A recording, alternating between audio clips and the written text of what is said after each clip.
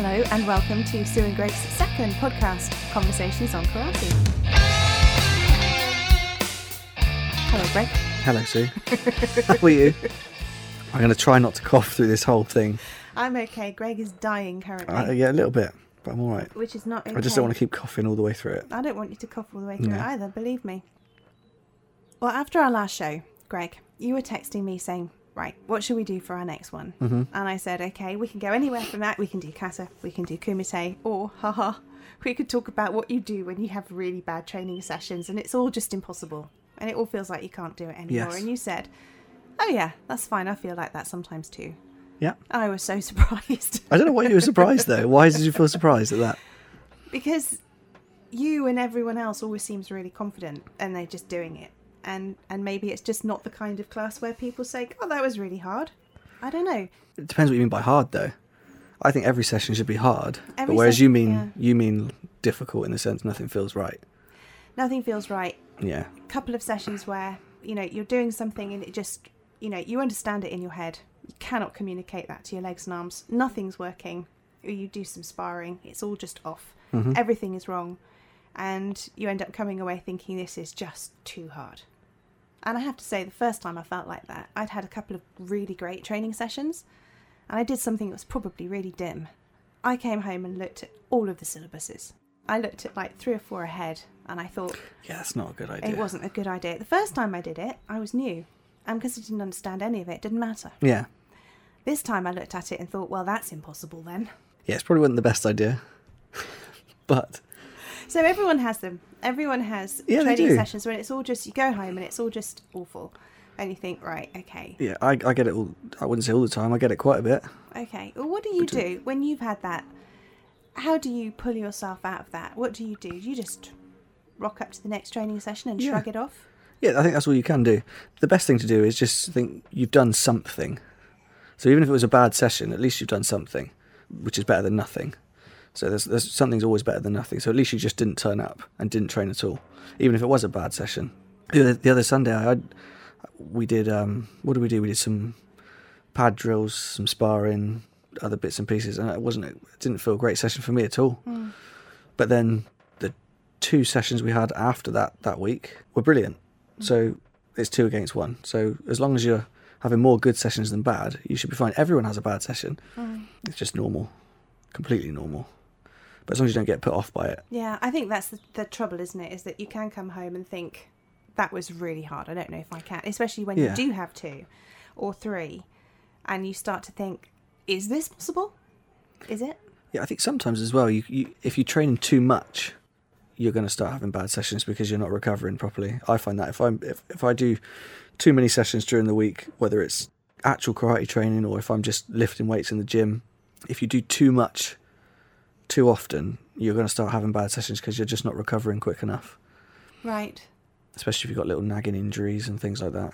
Well, that's true, actually. I mean, I have been, I suppose, doing 3 a week for a while. Yeah. Plus, I'm sure you do extra outside of the 3 a week we do. Extra exercise. Yeah, well, extra whatever, whether it's karate or not, just like I do. I do. Yeah. Yeah, I do. And sometimes it is, it does seem like an awful lot. Yeah. Usually for me, if I find I have a bad session, it's because I've trained fairly close to that session before it, whether it's the day before or a couple of days before, and I'm still maybe a bit sore, or my shoulder's playing up, which I've had a bad shoulder for years, so maybe that's playing up a little bit. Yeah. That's usually the cause of it.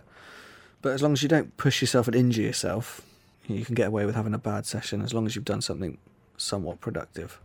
I think for me, when I was doing it, it just didn't feel productive because I wasn't getting anywhere. Yeah, which is a sign maybe you need to step back have a week off and then come back with a fresh head, start again. Sometimes that's what you need, just a week away. And then you come back with a fresh pair of eyes and ready to go again. Well, hoping you do anyway. Well, yeah, fingers crossed. Hoping you're ready to do it again rather than just go, oh, yeah, got fat and unfit. In a week. Maybe. I doubt it, though. But do you find that quite a bit, do you? I don't know that I find it quite a bit, but every now and then I'll have 2 or 3 things that go wrong. What do you mean when you say go wrong? In what sense? If we're doing things in a line and we're doing whole sequences, and I start losing the thread completely, And Okay. it seems to me like everyone else has got it. Maybe they haven't, I don't know, because you can't see. You're concentrating on what you're doing. And I've lost the thread. Totally lost it by halfway through the sequence. And that's fine when that happens once. But when that happens 2 or 3 times, that's really frustrating. Yeah, and then if it can. Yeah, definitely can be. And if you're then doing sparring as well, and that doesn't go as you think it should, or you planned it to. Yeah, I would say sparring never goes as I planned it. Does it not? Well, yeah, it does. But I think you can't really plan too far ahead. It depends, especially if you're changing partners every couple of minutes. You can't plan for everyone. You plan on the spot. So if I start sparring with somebody new, we change partners and start sparring with somebody else, I might come up with some sort of idea of what I might do. But normally you go on instinct and just react. Well, you do. You just go with it and you just react. But sometimes, I don't know, it just doesn't flow. Like you said, it doesn't flow, doesn't gel. Yeah. But I think it's the showing up afterwards. Yeah, definitely. It's the not giving up. Yeah. It's the coming back. It's all part of the journey, as they say, of karate, the great journey of karate. I think that's really true, though, because when you don't quit, when you come back and you try again and you say to yourself, you know what, it's all right, I can do better next time or something. Yeah, but you get plenty of those things. I got that. Brad punched me in the nose the other day when we were sparring, and I couldn't see. My eyes started watering, but you think, no, you keep going, and eventually you just get through it, and it's fine. Yeah. It's just one of those things. So we get there in the end. Yeah. Just keep going. Yeah, you keep going, and if it's really bad, take a week off or a session off. Maybe not a week, but one session off, and come back and start again. As long as you don't give up, you'll be all right. The first time I did sparring against somebody who was really difficult and really big, that worked. I created a strategy just for myself that I didn't ask anyone for. Yeah. And that was move, Yes. breathe. Normally a good strategy for any No, but it was sparring. it was literally move, breathe and block. And I took trying to hit them right out of it just for myself. Yeah. It worked, actually, because what it did was I just concentrated 100% on not getting thumped. Yeah. And as I did that, I didn't panic. And because I didn't panic, I saw the space. And I actually landed a couple. Good. So it actually was, sometimes it's about finding a strategy that you really Well, I think can what you work- did is you work hit the with. nail on the head there, though, is just keep a calm head under pressure. If you can do that, you'll be fine. It's when you panic and you tense up and then nothing goes right. You have to stay calm. Especially if someone's coming in at you. If you're sparring against someone who's sparring really heavy, really hard against you, it's hard to keep calm. Once you manage it, you start seeing little spaces, little gaps in their defences. You can creep in, and yeah, that's the best thing. You nailed it there. That's the best thing to do. Cool, I'm doing the best thing. You are. Well, for that situation, you were. It worked. I think that's the thing. You've told me that I press a lot, You push do. in. But it took you a while to get there, though. Yeah. You never used to. It's only because I kept on at you for a long time. Yeah. But it's sometimes you have to let go of that. Yeah, definitely. Strategy, 100% you have to let go of that strategy and step out of it and do something else. Yeah. Just to keep a calm head. Yeah, you do. I think that there's a time and a place for moving forward, and there's a time and a place for sitting back a little bit and counter-fighting maybe. As long as you get the best balance of both, you'll be all right. Because you can't go against everyone full speed. It just because someone will find a way to deal with it. Yeah, I mean, if someone's very fast or they've got a huge reach, it will take more time to learn how to adjust to that. So again, you will have done that a lot. So that was a good strategy for me to just calm down.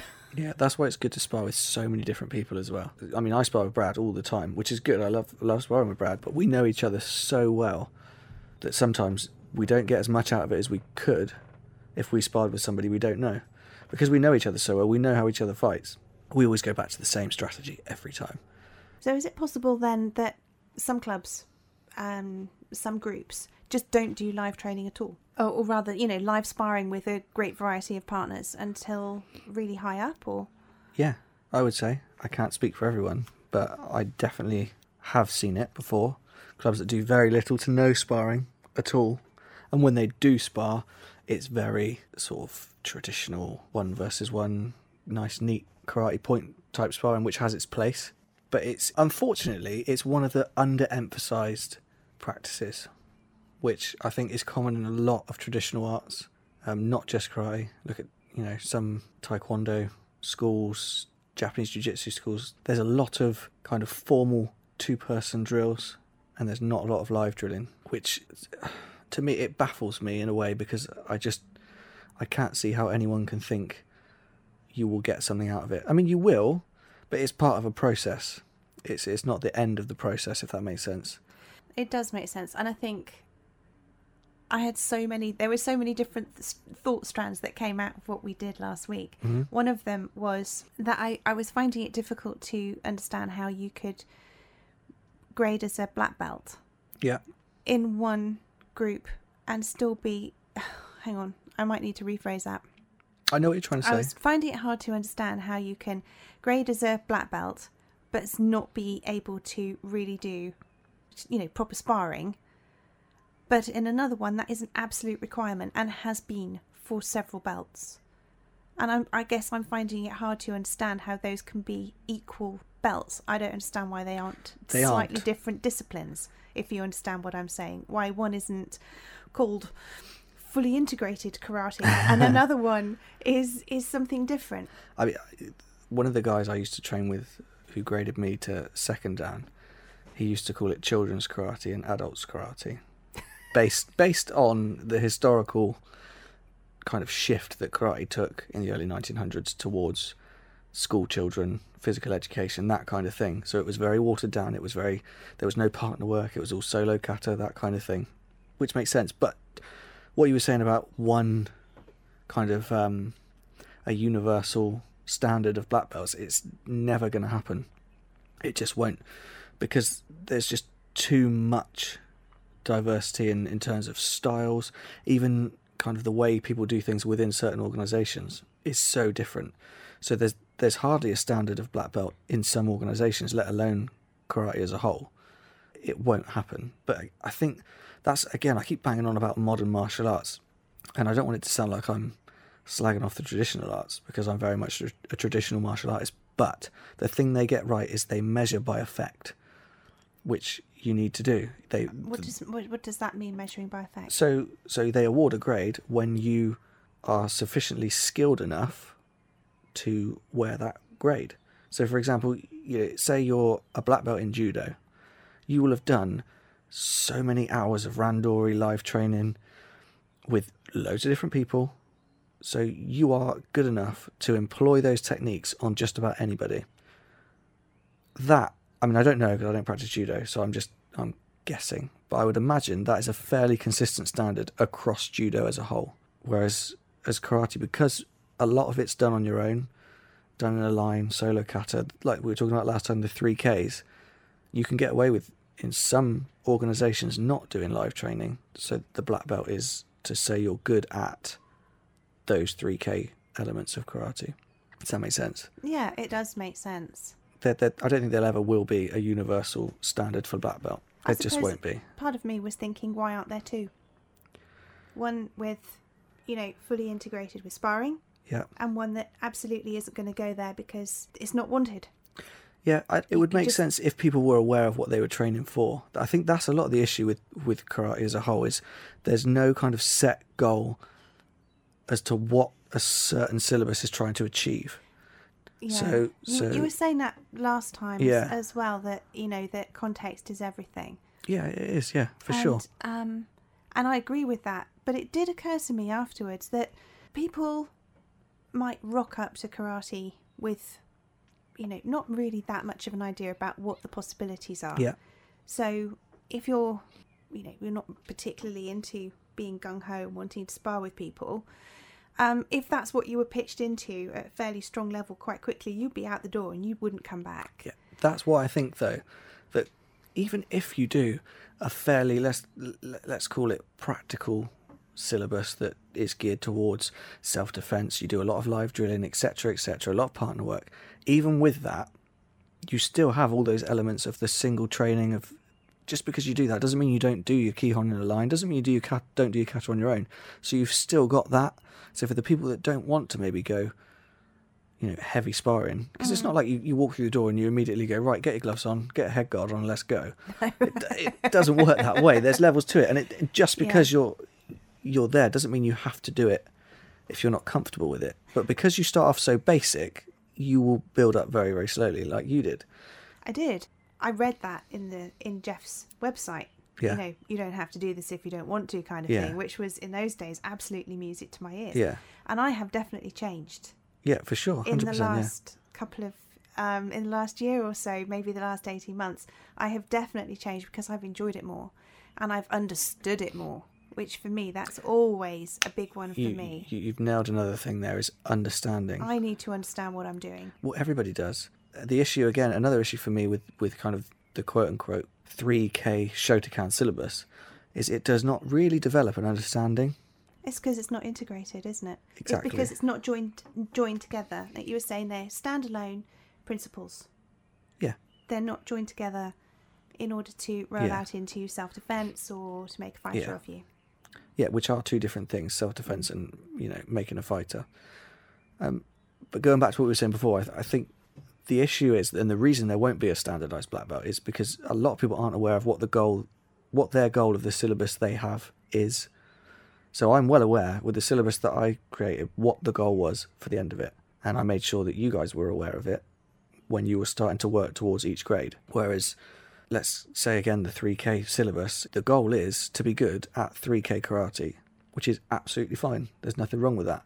The issue is when that gets confused with the outcome being you're going to be proficient as a fighter or you're going to be proficient in self-defense, whatever that might entail, and you won't be. So you're going along to enjoy karate. Yep. You enjoy the whole thing, but contact, sparring, live sparring is just not for you. That's great. Find a club where they say that's absolutely not a problem. We're not doing that. We're doing the 3K approach. We don't feel it's necessary to spar. Yeah, which is fine as long as they are clear about it. Yeah, as long as that person is clear that they will not get the self-defense / combative benefits out of it that they might think they would get.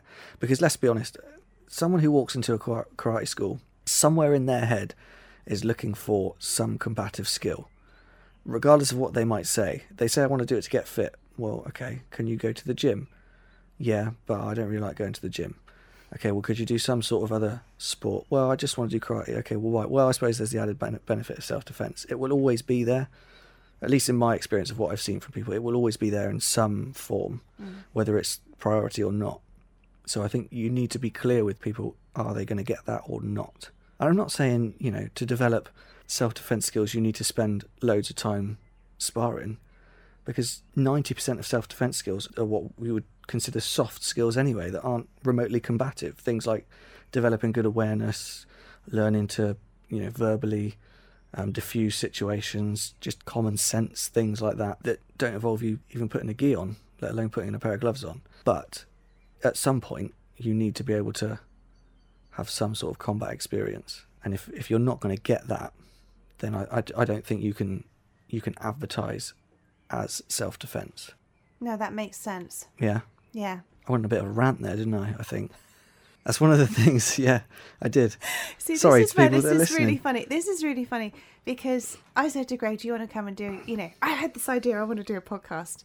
And you were like, yeah, that'd be great. But I can't talk. Yeah, right. Yeah, I can't talk. Yeah, I can talk. You just need somebody to sit in front of you and ask you a question. Yeah, and it's like, That's true. Just shut him up, really. Yeah. But yeah, if people listen to this, though, that are part of that sort of traditional... and I have to, again, say, I hate to use the term styles because I don't really consider myself a Shotokan purist at all, but we are Shotokan practitioners. So I'm only talking from a Shotokan perspective. I haven't experienced every other style of karate in the world. So if I'm wrong about your style, then I'm sorry. But I haven't done every single one. Generally, that's it's just what lack of effort, Greg. Yeah, I should be going and trying every single one. Absolutely. That's you told. That's me told. Yeah. I can't leave that in. Is that allowed? That gets me thrown out of everywhere. No, it's fine. I'm going to cough though. Okay, we'll just change the subject slightly. Mm-hmm. Since we've been talking about different grades, is it ever beneficial to just sit at a grade, to just stop grading for a little while, to just take a break? Yeah. Yeah, because I would say so. I think I did for a while at Yellow. I don't know why, but I did. You did, but I think that was more the case of we were in the process of moving clubs, etc., weren't we? It was sort of it wasn't really a consistent time training. Yeah, but I really felt good for it afterwards when I came to do my Yeah. next belt, which oddly was at Joe's. So I actually had to do a lot of catch up on. He Yeah. did more line basics. Yeah. So I had to do a bit of catch up. Yeah. But the year I spent at Yellow, or however long it was at Yeah. Yellow, I felt that was really getting in depth, Yeah. like at the grade that I was. Which I think the reason people focus, people focus too much on the grade, completely. Which all that grade is just a measure of your progress. That's it. And I think the trouble with kind of sometimes the formal grading is you train for the test rather than training for the sake of just training and just learning.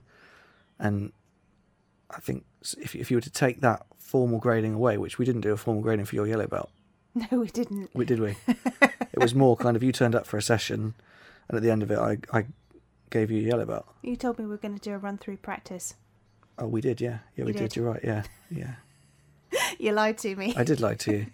But you were saying you had a productive year sitting at a yellow belt, though, for a year. Yeah, because I totally chilled about it. Yeah. Everything we were learning was new.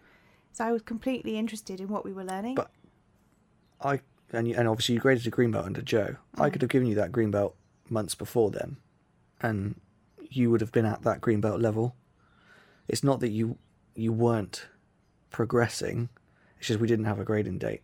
Do you see what I mean? Yeah. So if I'd have said to you, right, this date you're going to grade, it would have been like, right, okay, I need to learn this, I need to learn this, I need to learn this. Oh, I've got to get good at this. Whereas by taking that away, and you just award the belt when you're ready, it takes all that away. You don't need kind of the formal grade. It is nice to do, I think, but I don't think it's necessary. And I think as long as you're doing things that people enjoy, they won't fuss over the grade. Like there wasn't times you were going, oh, I wish I was a green belt, really, because you were training and you were learning and you were enjoying what you were doing. I mean, I've been a third dan for, when did I grade to third dan? 2011? So, and I've not once gone, oh, I really wish I was a fourth dan. It's kind of an irrelevance to me. I mean, don't get me wrong, I will be grading at some point this year, and I'm looking forward to doing it. But it doesn't really mean as much as people might think it does mean. Because at the end of the day, it's not going to change a great deal. All I'm going to be doing is doing exactly what I do every week anyway. It's just someone saying, yeah, okay, you're at that level now. That's all it is. So it's big formality. It is, in a way, yeah. I mean, don't get me wrong, the formal kind of invitation style grading that we've done and that Joe does is really good, because it's not kind of, you get some clubs where this is the grading date, everyone's going to come, everyone's going to pay their money, and you might not make it. Whereas if you're not invited to a grading with us, then obviously you're not going to pay to grade and ultimately fail. You're only invited if you are ready to grade, if that makes sense. It totally makes sense. And I think it's a really good way to do it. Yeah. If you're going to have formal gradings, which Yeah. of course we do have to. If you're not ready, your teacher, your sensei is already going to have come up to you and said, not this time. Yeah. You need more time on this to get used to it, that's great. Mm-hmm. You can totally relax about it and just enjoy your training, like you said. I think the more clubs, I mean, I don't know, I'd have to ask some people that do sort of teach in quote unquote practical karate, applied karate clubs. I think they will move away from the formal gradings. I wouldn't be surprised, because I think it's a hard thing to gauge when you're going to be graded, if you know what I mean. Whereas it's easy to kind of just assess progress as you go along with that kind of thing, because you're not assessing really aesthetics anymore. That's really what you're doing in a 3K grading, is you're assessing aesthetics, how nice something looks. Whereas when you're doing a kind of applied grading, you're judging by effect. And if you feel like, if I hold the pads for you, I can feel the effect. So I know Yes. if you're better than you were 12 months ago. Do you know what I mean? Yes. Which you are, which is good. So it shows it's working. Yeah. Well, that's a nice way to do it, isn't it? If you can knock your teacher off his feet, Yeah. you pass. Yeah, that's a good way to do it. No, well, that's good, but it is necessary Yeah. Formal grading. Yeah, absolutely. The way things are set up in 99% of karate clubs in the world, yeah, formal gradings are necessary, and that's fine. They do their job. But I just think if you got rid of the formalities, it wouldn't make too much difference to people. I don't think. I think once people are learning something that they feel value in, the grade you are doesn't matter. You can sit at that grade for as long as you are, as long as you're still learning. I can't remember how we got onto that topic. I can't remember either. I should do some memory training. But, Yes. I do remember when I very first went to Jeff's class, because I rocked up and hadn't had any conversation with him before, so it was kind of like, hello, you're here for me, right? Stand over there and I'll tell you when to sit out. Yeah. And that was it. Did the class. Had a conversation with him afterwards, and he said, right, what do you want? What are you here for? What do you want? And I can't remember what I said to him particularly, but I did say, but I don't need the grading. Okay, I don't. He told me that. Yeah, I remember him telling me that. Yeah, and loads of people say that. Yeah, it's not necessary. I don't need to do that. And he said, that's fine. That's okay. Obviously, you won't progress, but that's okay. I was like, oh, right, okay. I'm not entirely sure I like that. Who knew I won't learn anything else? He said, not really. He said, it doesn't have to be like a test. It is just a way of formalising progress. Yes. And then you step on and go to the next part. Yeah. And I had not understood that before. I thought it was, I don't know, something that you aimed for and achieved, and you were on this kind of...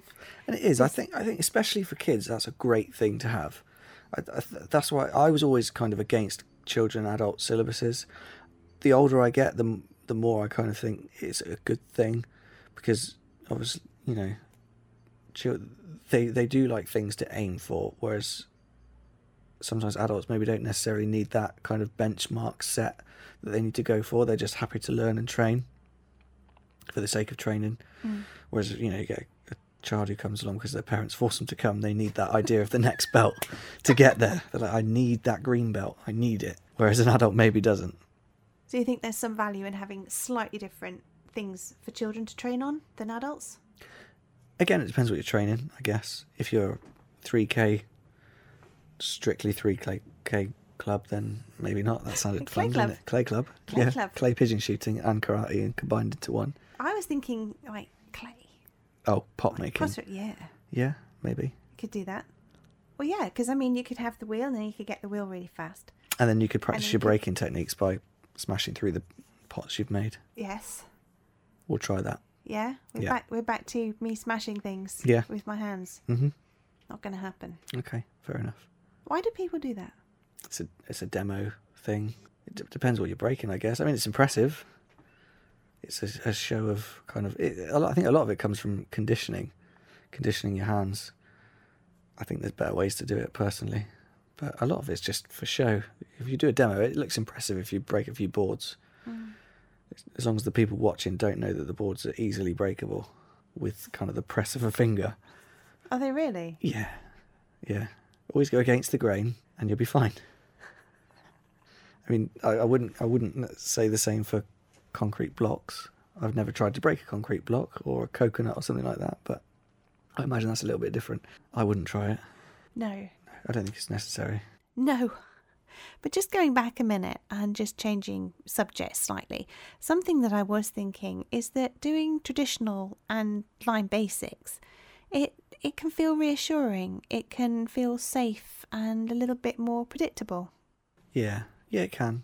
And I get that. I do. It also can kind of give false confidence to people. And I've seen that many times.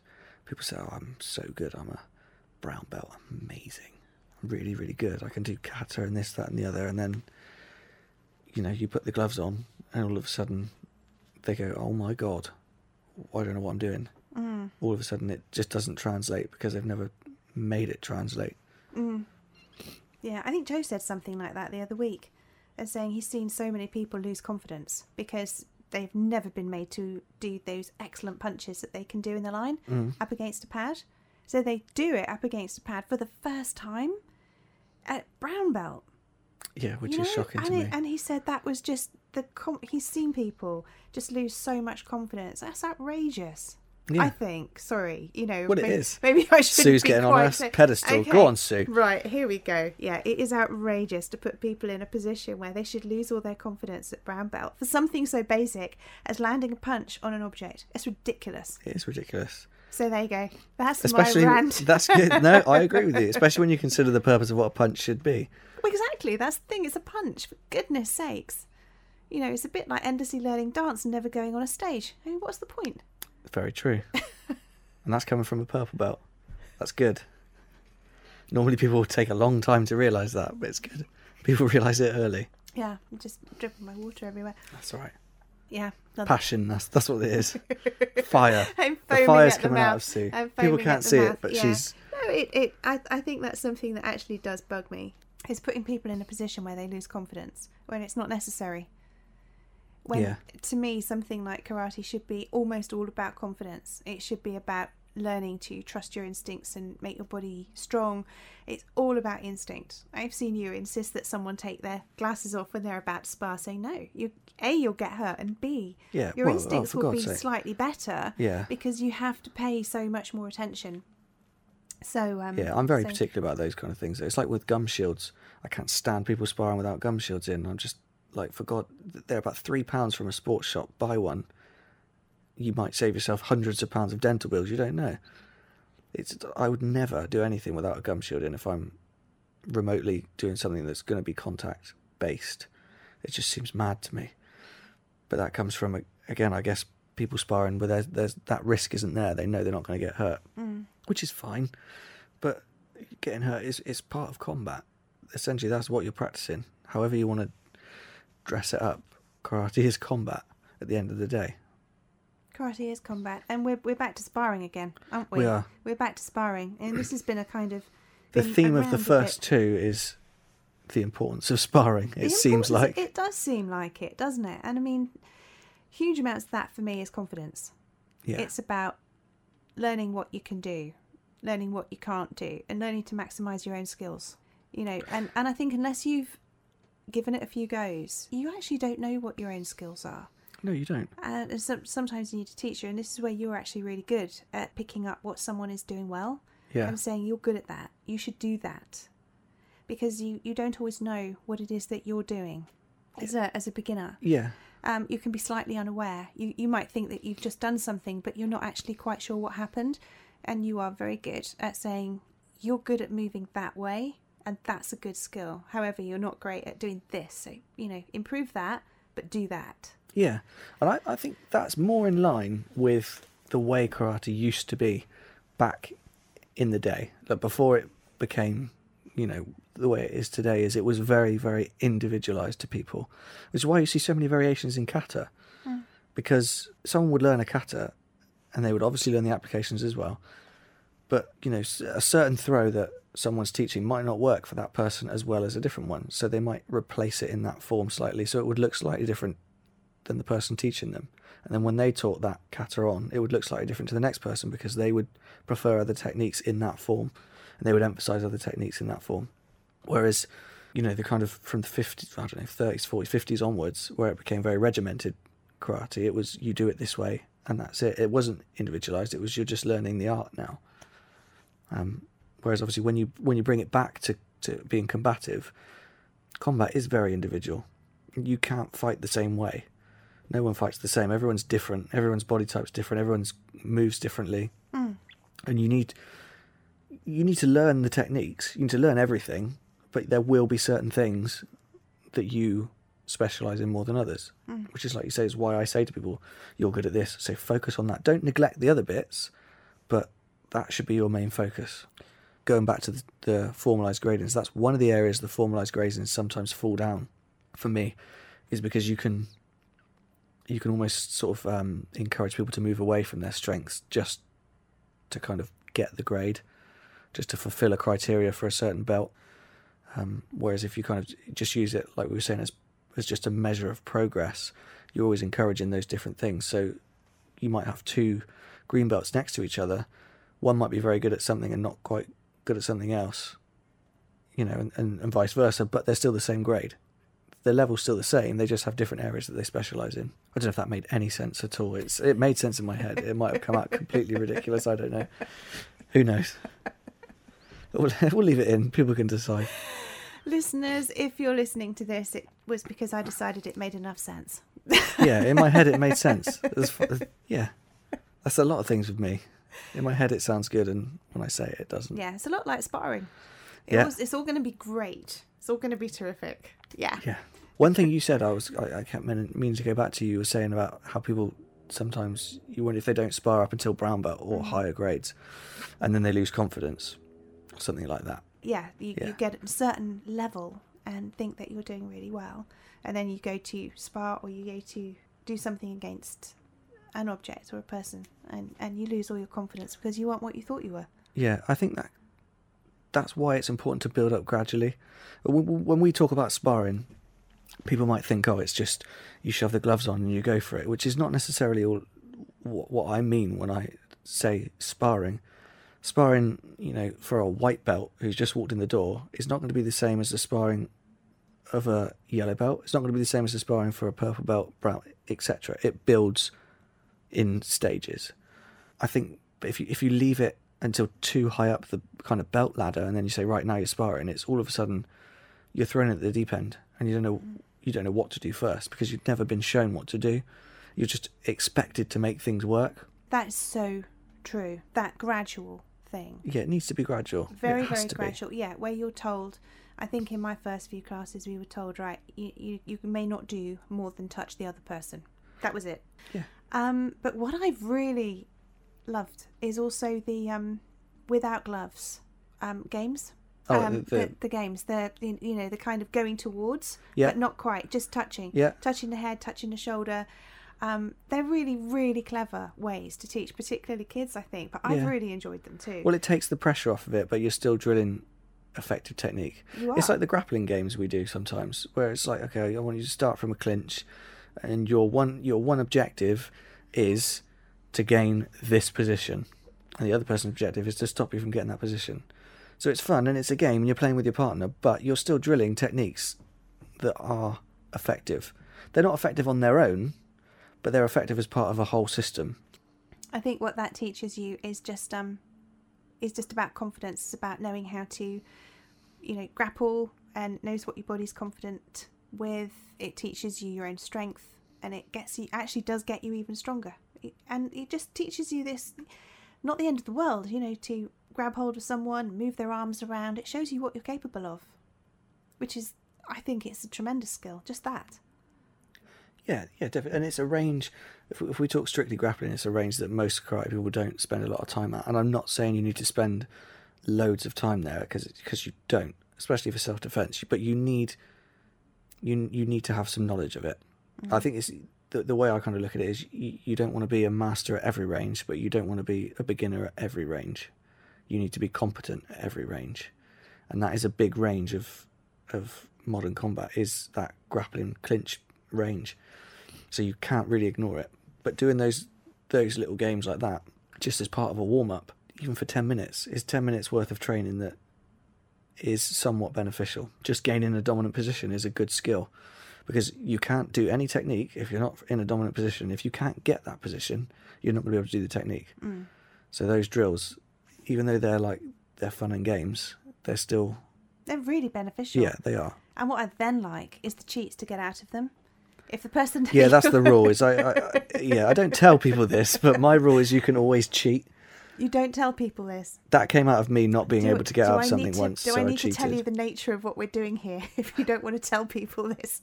That's fine. Explain this to you. It's fine. It did come out of, though, me. I think it was probably me and Brad, I guess, and he had me in something. The drill wouldn't allow me to do something that would help me get out of it, so I just did it anyway, and then said, "Oh no, I said we could do that. It's fine."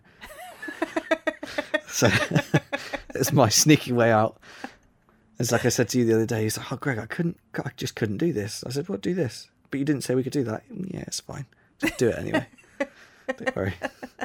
That's okay. Just tell me, and then no one else in the club. That's fine. Okay, no one else will know. That's fine. Yeah, I love doing those live sparring and grappling. It's been so useful. And I think for just about anyone who does it, it's definitely confidence building.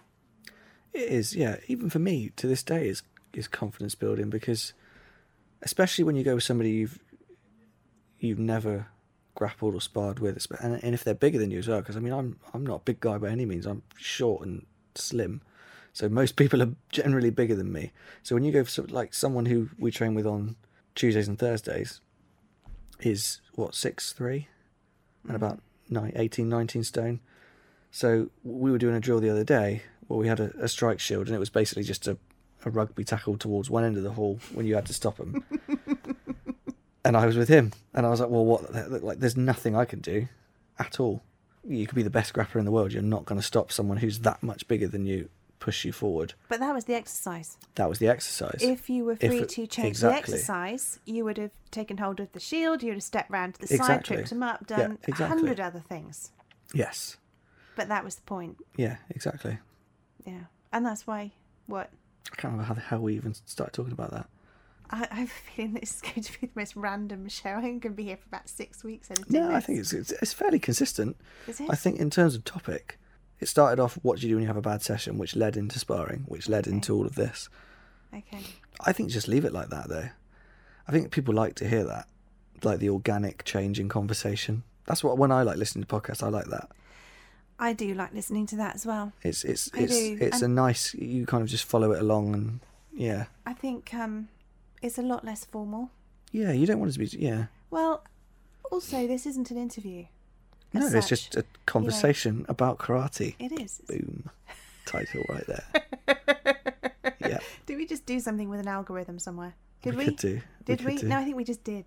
You triggered one by putting the name into the show. There you go. Yeah. See. That's what I bring. Is it? Yeah. That's what I bring to this podcast. Something about algorithms. Yeah, definitely. Splendid. Yeah. And the word definitely 100 times. And the word definitely 100 times. I think I've been better, though, today. 100%. 100%, absolutely. I wrote a cheat sheet for us. You did. I've been looking at it. Without a doubt, I've been looking at it. That's on there. Certainly. I couldn't really fit that in anywhere. That's not me. I don't really say that. No, me neither. But so before we go, also, you asked me last week how long I've been doing karate, and I couldn't answer you because I really couldn't remember.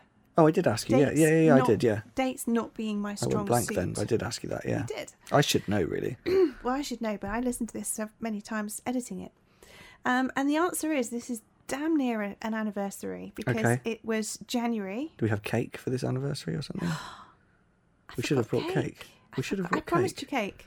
I actually promised cake. I don't remember that. Okay, I'm going to edit this out, and then you can't. Okay, that's fine. Yeah, then you won't know that I said it. I can lie about it. Yeah, it's this is the beginning of my 4th year doing karate. It was 2016, January 2016, that I first walked into Jeff's class. And it was the 6-week challenge then as well, because this is something we're recording this at Summer Valley FM, and this is where we do a local 6-week challenge, and we invite people to come and do things for 6 weeks that they really want to get done and start the year off. And that year I was supposed to be redecorating and clutter clearing, so I'm a really good procrastinator, like really, really good, and I'll do all sorts of things in order to avoid doing the thing that I really should be doing. So that year was unusual because I went and took up karate rather than doing what I should have been doing. I did do what I should have been doing anyway, but I took up karate instead, or as well as. That's good. So that was different. So it's the 4th year. This is the beginning of my 4th year. It's not doing too badly. No, you're doing pretty good, I'd say. Your 4th year, my 22nd year. Your 22nd year, the year you turn 4th then. Hopefully. It's not happened yet. Let's not jinx it. You've got better because this time you've actually made an appointment. Or you're trying to set a date. I'm trying to set a date. I've got a date. I'm just keeping it to myself at the moment in case it changes. Mm-hmm. Yeah. Okay. Are you going to share it when you know it, or are you going to just keep the whole thing quiet until you've done it? Yeah. I want to avoid training for the test, like I was saying earlier. So I'm just training at the moment, and then when it creeps up, it creeps up. Yeah. I do find that hard. I know when our next date is, and I'm already feeling the pressure. There's no pressure. Like I said, it's just if you have to miss it, you miss it. If you don't, you don't. Nah. Okay, well, fair enough. We have ranted here in the studio for a considerable amount of time. We have. And now it is it's time for us to go because we have other lives here. Yes. So I will be getting into the editing of all of this, deciding what's being kept. Making something out of it. Making something out of this. Or we're going to leave it all in and leave it as one big loose conversation. Yeah. We'll see. We will see. But as ever, Greg, thank you very much. Thank you. This has been Sue and Greg's Conversations on Karate, podcast number 2. Podcast number 2, on to the third one. And there will the be final a in the third trilogy. Before we start the next trilogy. The Return of the Jedi of podcasts is what the next one will be. I don't know if that's a good or a bad thing. Okay. You're not a Star Wars fan, are you? I don't know. No. That reference was lost on you. Yeah. Okay. Well, fair enough. Anyway. Return of the King. No. That's a conversation for another podcast. You don't like him? What, you don't like that? What, Lord of the Rings? Mm-hmm. Yeah. Not so much. It's alright. I need to give it another try. All I remember about Return of the King is it had about 87 endings. And I was in the cinema thinking, when will this end? This has been going on for too long. Sort of like this podcast.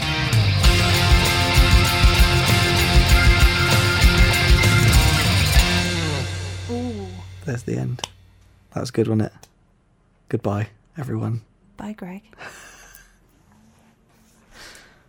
If you could work that into the ending, that would be impressive.